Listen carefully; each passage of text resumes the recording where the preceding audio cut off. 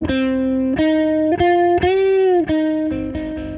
Wednesday, February 1st, 2023 from Peachfish Productions. It's The Gist. I'm Mike Pesca. There's a lot of trouble in the world. It's a whole wide world. There are massive epidemics, a massive liar in the U.S. Congress, a massive war in Europe, and a little itty bitty teeny weeny capsule in Australia. I've been hearing about this capsule for days now. Here's the BBC. In Australia, its nuclear safety agencies confirmed it's joined the search for a missing radioactive capsule, which is just 6 millimeters in diameter. It fell from a truck somewhere along a vast stretch of highway in Western Australia. The capsule emitted both beta rays and gamma rays, which prompted Australian authorities to warn the public to stay away.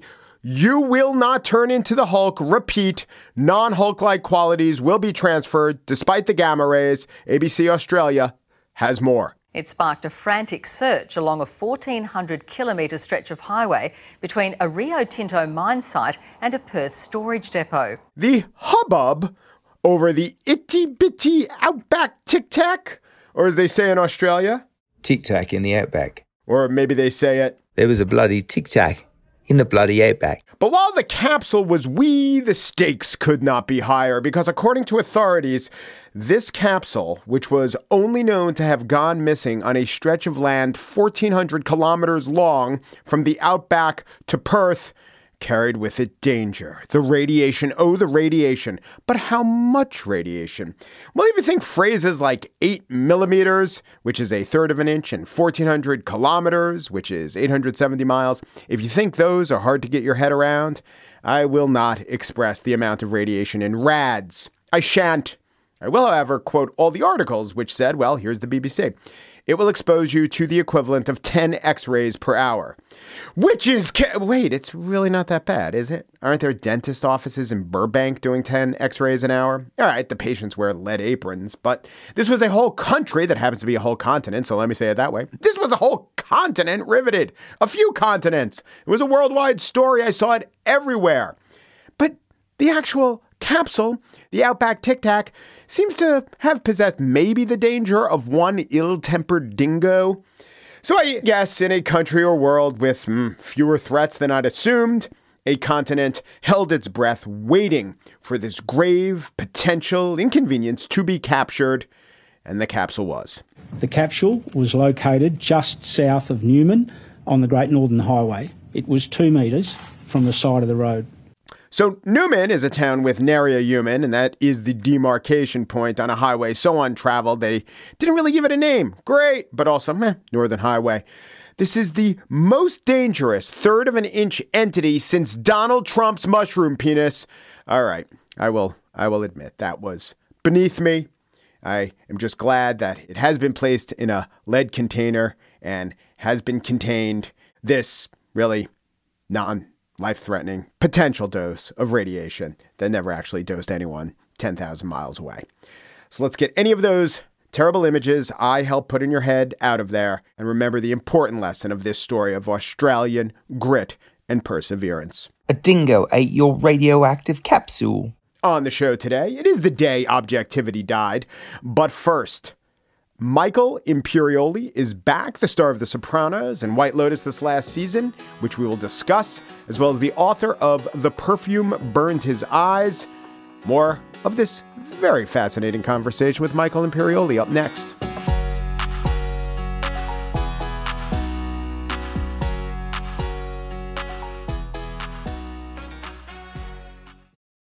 This is Jess Betancourt, the host of DNA ID, the only true crime podcast that exclusively covers cases solved using forensic genealogy. DNA ID goes behind the headlines to answer your questions about this remarkable new crime-solving tool, how it works, how cases are selected, why the cases were unsolved for so long, and how the justice system is addressing it. I include input from law enforcement to give you the inside scoop that we all crave with a straightforward, no-nonsense delivery. You can find DNA ID on any podcast platform. Episodes come out weekly on Mondays. Michael Imperioli, actor, founder of a theater company, lead singer of a band, author of The Perfume Burned His Eyes, is back.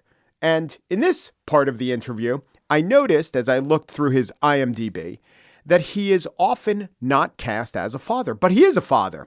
I listen to the Talking Sopranos podcast. He's always talking about his kids. Being a father is a very important part of his life. And so I asked him, do you think that maybe it's typecasting, maybe it's a vibe he gave off? Is it true that you weren't cast as a father? And if so, did you want to write about fatherhood in fiction because you were not being asked to play fathers on the screen? Yeah, that is true, and it's probably exactly how you put it. Some of it typecasting, some of it from the vibe, maybe that I was giving off, or the vibe that people perceived in me. But now that seems to be a little bit different, and it's I like the roles that I've played over my career. I've tended to play a lot of addicts, which I'm not really sure why. I mean, I've done a lot of research. I understand addiction. I've had issues with it myself, and I've had a lot of friends that have had issues. I've had friends that have died from it. So, and I like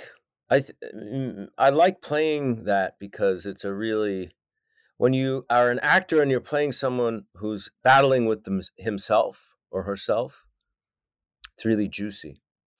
But playing like White Lotus, I played a father and a son, but who was also an addict and battling with himself, battling with his father, and battling with his son, and trying to be a good father, trying to be a good son, and that also was quite satisfying because it was a lot of complexity to all those parts. The addict of the White Lotus character was sex addiction, right? Yeah. Yeah. Was there other addiction, substance addiction that maybe we didn't see, but you gave yourself as a backstory? No, not necessarily. Didn't seem like it was an issue with him. It wasn't something we really addressed. I mean, often those things go hand in hand. Drinking maybe, kind of lowers your inhibitions and kind of, puts you in a place where you're going to behave with more risk, riskier. But we didn't really address that so much. So as a viewer, the depth of White Lotus is fantastic. And I'm wondering, as an actor, was it a unique challenge, opportunity to play someone in between the generations where we saw the interactions up and down? That's pretty rare, actually, for you as an adult to play someone interacting with your father, who's a fully cognizant adult, and your son, who's not a little kid in White Lotus. Albie was, just graduated college. I haven't seen that too much before. No, I mean, it was really cool. I mean, both just playing family dynamics, and then on top of it, like you said, playing this generational thing that's in today's world is very, very specific and very delineated. Albie, the grandson, my son, Murray, Abraham's grandson, really represents the post-Me Too generation, and which is has very different expectations than my generation. At the same time, my generation has very different mentality than my father's, that's who probably came of age pre-women's lib. So they're three very different. My character, for me, it was very interesting because he sees both sides a little bit.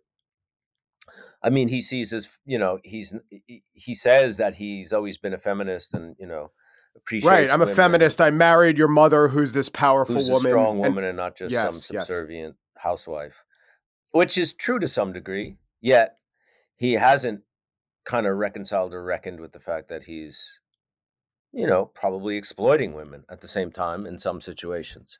But he does definitely see his father's generation's injustice and limitations and all that.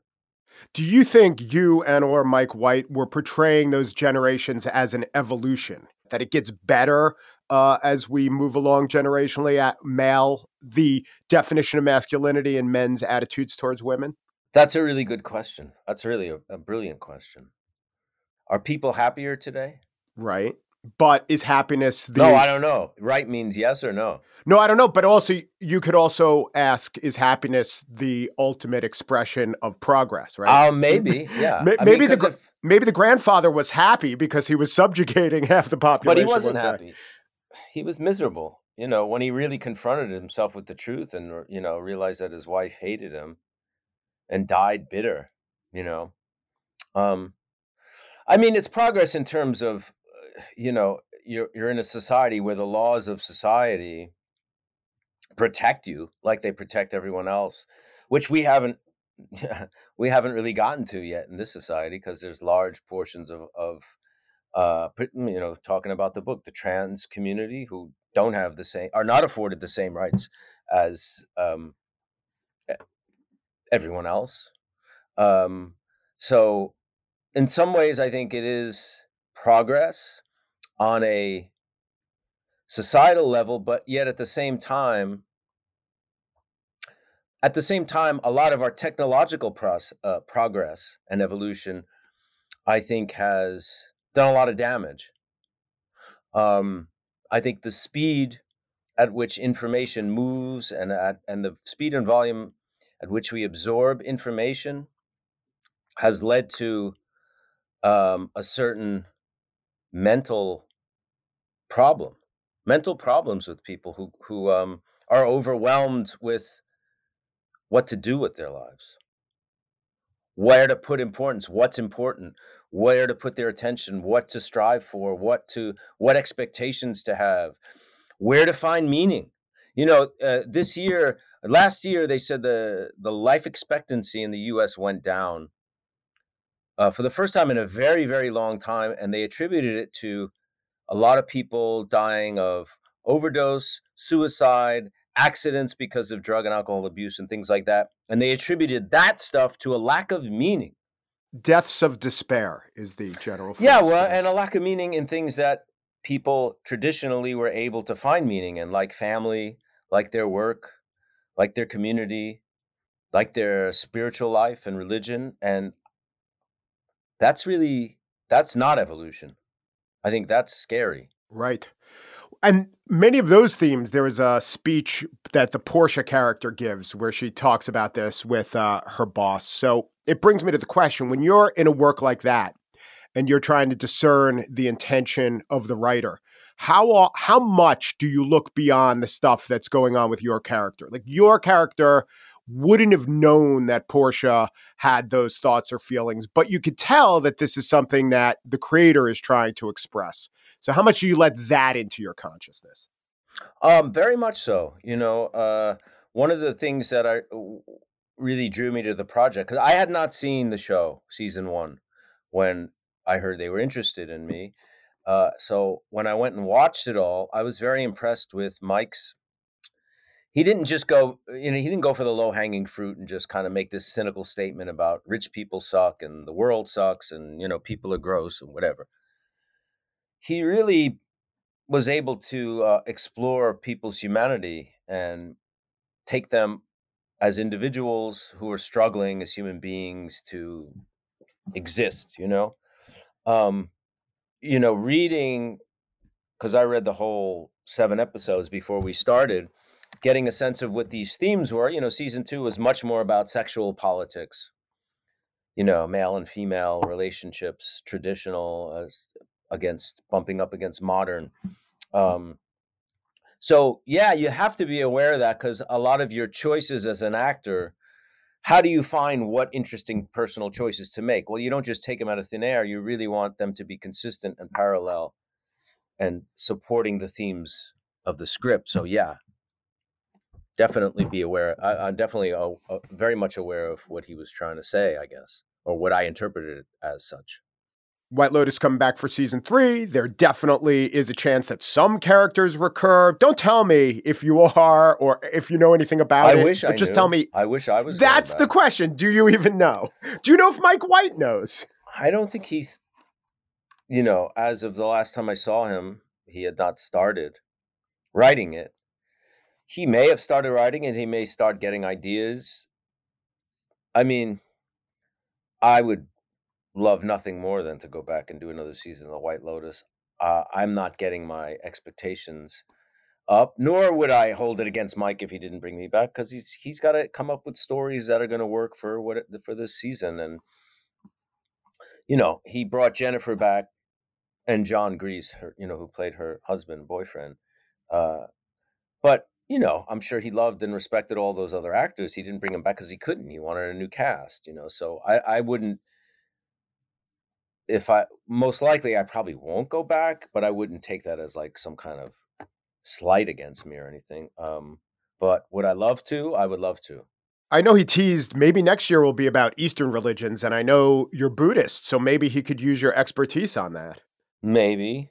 My character's certainly not Buddhist. It's actually, it's interesting what he said was, the first season was really about money. The second season was about sex. And the third season, he said, might be about death from an Eastern kind of point of view perspective. And because he wants to set it in Asia, most likely. That's what he said in an interview, not what he said to me. Did you, as a character who prominently died on a TV show, put your arm around Jennifer Coolidge and told her what it's like to have died? I died on a TV show, but it was like the end of there was only like 2 episodes left. So I didn't feel, if I would have got killed in like Vinny Pastore died at the end of season 2, and then we went on for another 5 seasons after that, that would have been really hard.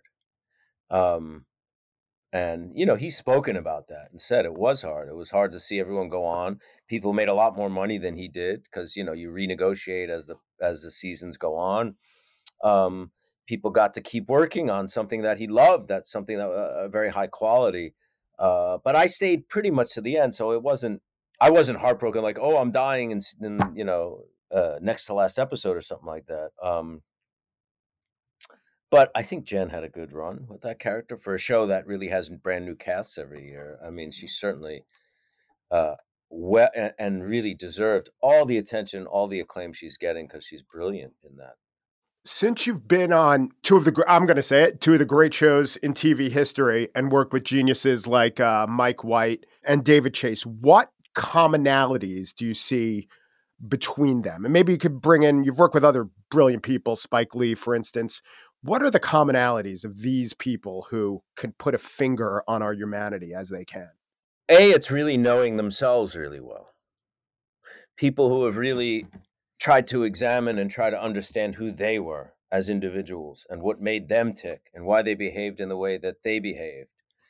Because then you can apply that to other people, other characters, and find, I think, a certain universality in the world of individuals that you're putting together. They both are really detail-oriented. Nothing's really left to chance, Nothing's left general. Choices are made very, very specifically. And they also are very willing to take risks. Taking risks and presenting characters that, like for instance, with David Chase, once we got greenlit, we did the pilot, we got greenlit to do season 1. One of the first few episodes, maybe the 3rd or 4th, Tony Soprano is on a college trip, looking at colleges in New England with his daughter. He sees a rat who was, put a lot of people in the family away, who's been hiding out in witness protection, and kills him. So when HBO read that script, they said, no, you can't do that. You can't have the star, the leading man of a show who people now, after watching a few episodes, have fallen in love with, kill a man in cold blood. You're going to lose the audience. You can't do that in TV. And he said, no, it's the opposite. If we don't do that, they're going to lose their affection for him, because living under the code that he lives in and this other guy, this former mobster, live in, this is what has to be done and what's honorable in his world. And HBO stood by him and let him do what he wanted to do. And that episode won Best Script of the Year, Emmy. And it was a defining episode. And I'll take it further as a viewer. I think later on in the series, he was running into the opposite problem of likability that he perceived. And I think this was right, that the fans were liking some of these horrible characters and valorizing them and not realizing just how bad they were. So, this is how I perceived it. He made the Ralphie character, played by Joe Pantoliano, kill that poor stripper in a really brutal way, as if to underline, these are not people who are engaged in some romantic action, to confront the audience a little. Yeah, I think part of that maybe, was to like keep reminding people that this is really a very big aspect of who these guys are, and you continually needed foils for Tony Soprano. And Tony obviously was killing and robbing and stuff like that. So you needed to have somebody who was doing it in a much more immoral, worse fashion, more immoral or amoral fashion. It's like Goodfellas. The first scene in Goodfellas is a flash forward to when they're a little bit older. And it's a scene when they kill Frank Vincent's character and he's in the trunk of the car. It's a very, very vicious, brutal, dark scene. And then it goes back in time to like the 50s or 60s when they're at their youngest. And they're younger, they're playing like Tony Bennett. It's very, upbeat, kind of innocent in a way, kind of fun. But I think Scorsese put that scene first to say, before you get seduced by the romance and the fun of all this, remember, this is what we're also dealing with.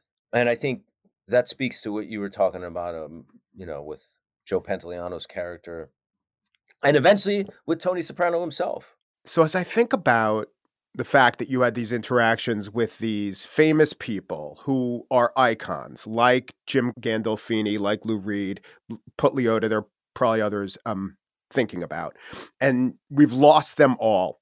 When you process that, how much does the personal, for you to process it, do you think about them personally in your personal interactions? Do you think about who they played and their public personas? And does it help you understand the loss to think more of who they were as icons than who they were personally? Lou was an icon to me before I met him. He was a hero. He was someone I really looked up to and someone whose work really inspired me. When I met Jim Gandolfini, I didn't really know his work. He wasn't really that famous. We were kind of in very similar places career-wise. He wasn't that much older. He was much older. The characters we played were much older, much different in age than we were. Right. You were playing a guy younger than you were, and he was playing a guy older. Yeah, because a lot of people always ask me, did Jim give you advice? Did he, was he? And he was not a mentor by any means. We were friends. We were kind of in the same boat. Actually, I had kids and was married already, and that happened to him a little bit later. We were much more just peers and colleagues than anything else. So, and we were very good friends. So, I think about him more as a friend. With Lou, it's a little bit of both, because as a young man, I didn't know him, but he was such a hero to me and someone I was really drawn to and someone who inspired me a lot. But I do take it that Jim's death, or Jim as a person, was extremely important to you, not just what we as the public know, that you played these two important, iconic characters. Am I right about that you were really close to him, and losing him was one of the more impactful things in your life? I acted with him more than I've acted with any other actor, probably more than I will act with any other actor. And we did a lot of work that was very, close to the bone, and very intense and very personal and intimate and revealing.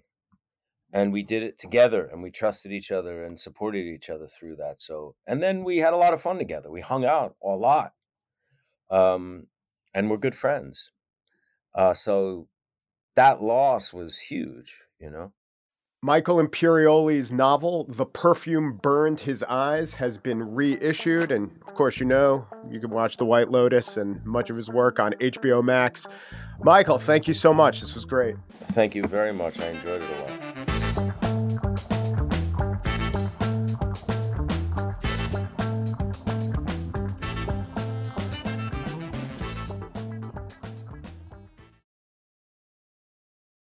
And now the spiel. We, as journalists, are guided by a series of loose rules, less rules than norms often, passed down, sometimes dictated, about the right way to do things. Two-source confirmation, give the accused a chance to respond, don't name the victims of certain crimes. A big notion, at least to outsiders, was the embrace of the idea of objectivity. It answers the obvious question, well, why should I believe you? The answer becomes, well, don't think of me as me. Think of me as a deliverer or a vessel for something like the objective truth. Your concerns about my tastes and beliefs, they're warranted. So we'll remove them from the equation by embracing an idea called objectivity. The thing is, the practitioners of this profession, for at least my tenure doing it, have always regarded objectivity as less of a North Star and more of a shorthand for a constellation of ideas. Beliefs like, generally speaking, we should be open-minded enough to go where the story leads us. We shouldn't report if we're doing hard news with a preordained outcome.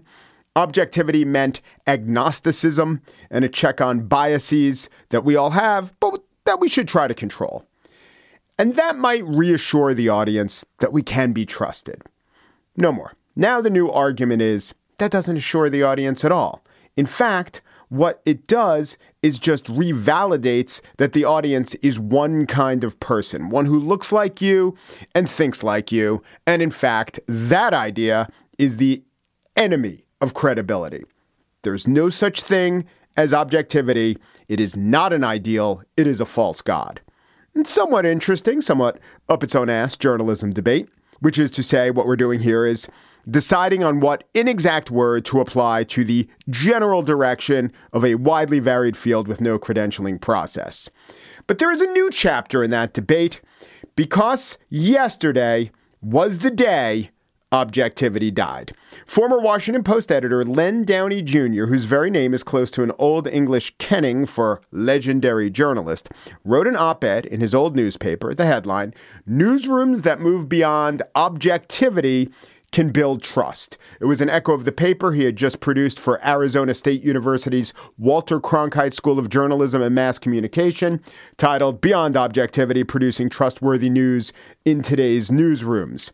Therefore, I say objectivity is dead. Oh, you don't think I've provided enough evidence to make the claim? Who cares? I think I did. What are you going to cite some objective standard? Can't say I'm wrong. Ha ha. And again, sorry for all the journalism jibber-jawing, but that's what we're doing here. It does strike me that a reconsideration of objectivity is pretty misleading. Like I said, ever since I've been doing this, and 5 years of that was on a show called On the Media, where I learned about how the profession defined itself. I never thought that objectivity was a bedrock concept. It wasn't even really a solid concept. So now Len Downey says we need to get past objectivity. It's certainly something that people as old as I am in this business grew up with. That was the objectivity was the notion of playing it straight. But I think there's something about saying you can't be completely objective. That's absolutely impossible. But you can be as fair as possible. You can have as much of the information gathered together as possible, not leave any of the information out in order to sway people, not seek a particular goal with your reporting, and that's what we try to do. But that quote wasn't from this past week. It was from 2006. And Downey was speaking there on a panel surrounded by CBS's Bob Schieffer, The Times' Jill Abramson, Judy Woodruff of PBS, none of whom disagreed. The average age of those people today is 77. Back in 2006, they were already the old guard, and they were not adhering to the concept of objectivity as being particularly useful. The other ideas that Downey praised in that clip and does now in his articles and in his study, ideas like fairness, accuracy, and truth, those have always been what I was told we should be striving for. Because you can always ask, it's objective by whose standards? In fact, that was the very question asked by the AP's top editor, Kathleen Carroll, quoted in Downey's article. She answered that question. The standard seems to be white, educated, fairly wealthy. And so a stake needed to be driven through the heart of objectivity, or maybe a strong fan needed to be aimed in its direction, given that it's so miasmic to begin with. The thing is, those other ideals, fairness, accuracy, truth, what's to prevent in a couple years the question being asked, whose truth? Whose fairness? Who does your accuracy owe its fairness to? The postmodern dismissal of truth with a capital T that no one can have a monopoly on because it's non-existent is exactly the critique of objectivity. Postmodernism does offer the tantalizing possibility of undoing entrenched assumptions and definitions that were often used to define normal as white, male, and heterosexual. But opposition to truth with a capital T also does open the door to dismissing actual election results or the rejection of the legitimacy of the scientific method. Replacing objectivity with fairness doesn't address any of the underlying critiques of objectivity. Wesley Lowery, the reporter and press critic most associated with the assault on objectivity as an ideal, wrote in the New York Times, quote, "Conversations about objectivity habitually focus on predicting whether a given sentence, opening paragraph, or entire article will appear objective to a theoretical reader who is invariably assumed to be white. But if the questions were to shift from one of objectivity to one of fairness, how does that make things any different? If it's a white reader who needs to be assuaged, Larry's assertion, all we're doing is lighting upon, as one would a match, a new word to express an imprecise idea and holding on to it until it begins to singe our fingers. You can't articulate a reasonable person standard for fairness because, again, you come back to, well, who's that person? The reasonable person was once assumed to be a white person, a white man. Now, maybe that's not the automatic assumption, but it's still some of the assumption. Much of the assumption will be alleged to be the assumption. It's also an assumption that the demographic of the so-called reasonable person will have a huge impact on her reasonableness. The shift to fairness or truth does not sound like a solution. But it is clear that objectivity has died. I lied. It didn't die today or yesterday. It's just that the body has now been processed by the coroner. And of course it was doomed. Objectivity was the rationale that older, more powerful, likely to be white people in the newsroom told less senior, less powerful, less likely to be white people in the newsroom that those people couldn't do things the way they wanted to do them. So you get rid of objectivity, you get rid of the obstacle. And at the same time, the pitiless replacement of the old with the young ensures that the rationale that stood in the way will be disregarded or will be shunted aside. I think what we have is an impossibility, conjuring an apt description for the key methods of a very important profession because we just cannot decide on exactly what those methods are. We still believe in things like don't lie, don't plagiarize, don't make computational errors, don't become the story, except when you do, don't write something that a month or a year later might embarrass you or the outlet. But mostly, this is about power and commerce. Write things that sell, or at least function decently within a system designed to sell, and write things that will resonate with enough people as true because either they are true or the audience really wants them to be true. It's not so much of a difference between those things. If you write things that are objected to, be savvy enough that they're not objected to strongly enough by people with enough power to threaten your ability to report the next story. The jettisoning of the false belief in objectivity is a reflection that our society and our newsrooms are diversifying, which is the nice word for it, or fracturing, which is the scary word. And now on to the last word. This was from an old Texas Monthly write-up of a day spent with the namesake of the Walter Cronkite School of Journalism and Mass Communications, Walter Cronkite. He, Walter, is also an absolute fanatic about objectivity, which he takes to mean telling it straight without preconceptions or personal emotions. Talking to Walter Cronkite about objectivity is akin to discussing salvation with Billy Graham. His breath gets short and his sentences faster, his cheeks heat up and his eyes turn even bluer. He makes it sound like the Holy Grail. No matter that it's an unattainable ideal, the nature of objective reality has been the prime topic of Western philosophy for the last 2 centuries, and I can't honestly say that Walter contributes much to the dialogue. He's just so damned earnest about it that you have to believe him. Well, we all now know you don't have to believe anyone or anything anymore.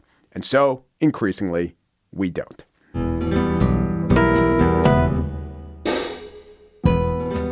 And that's it for today's show.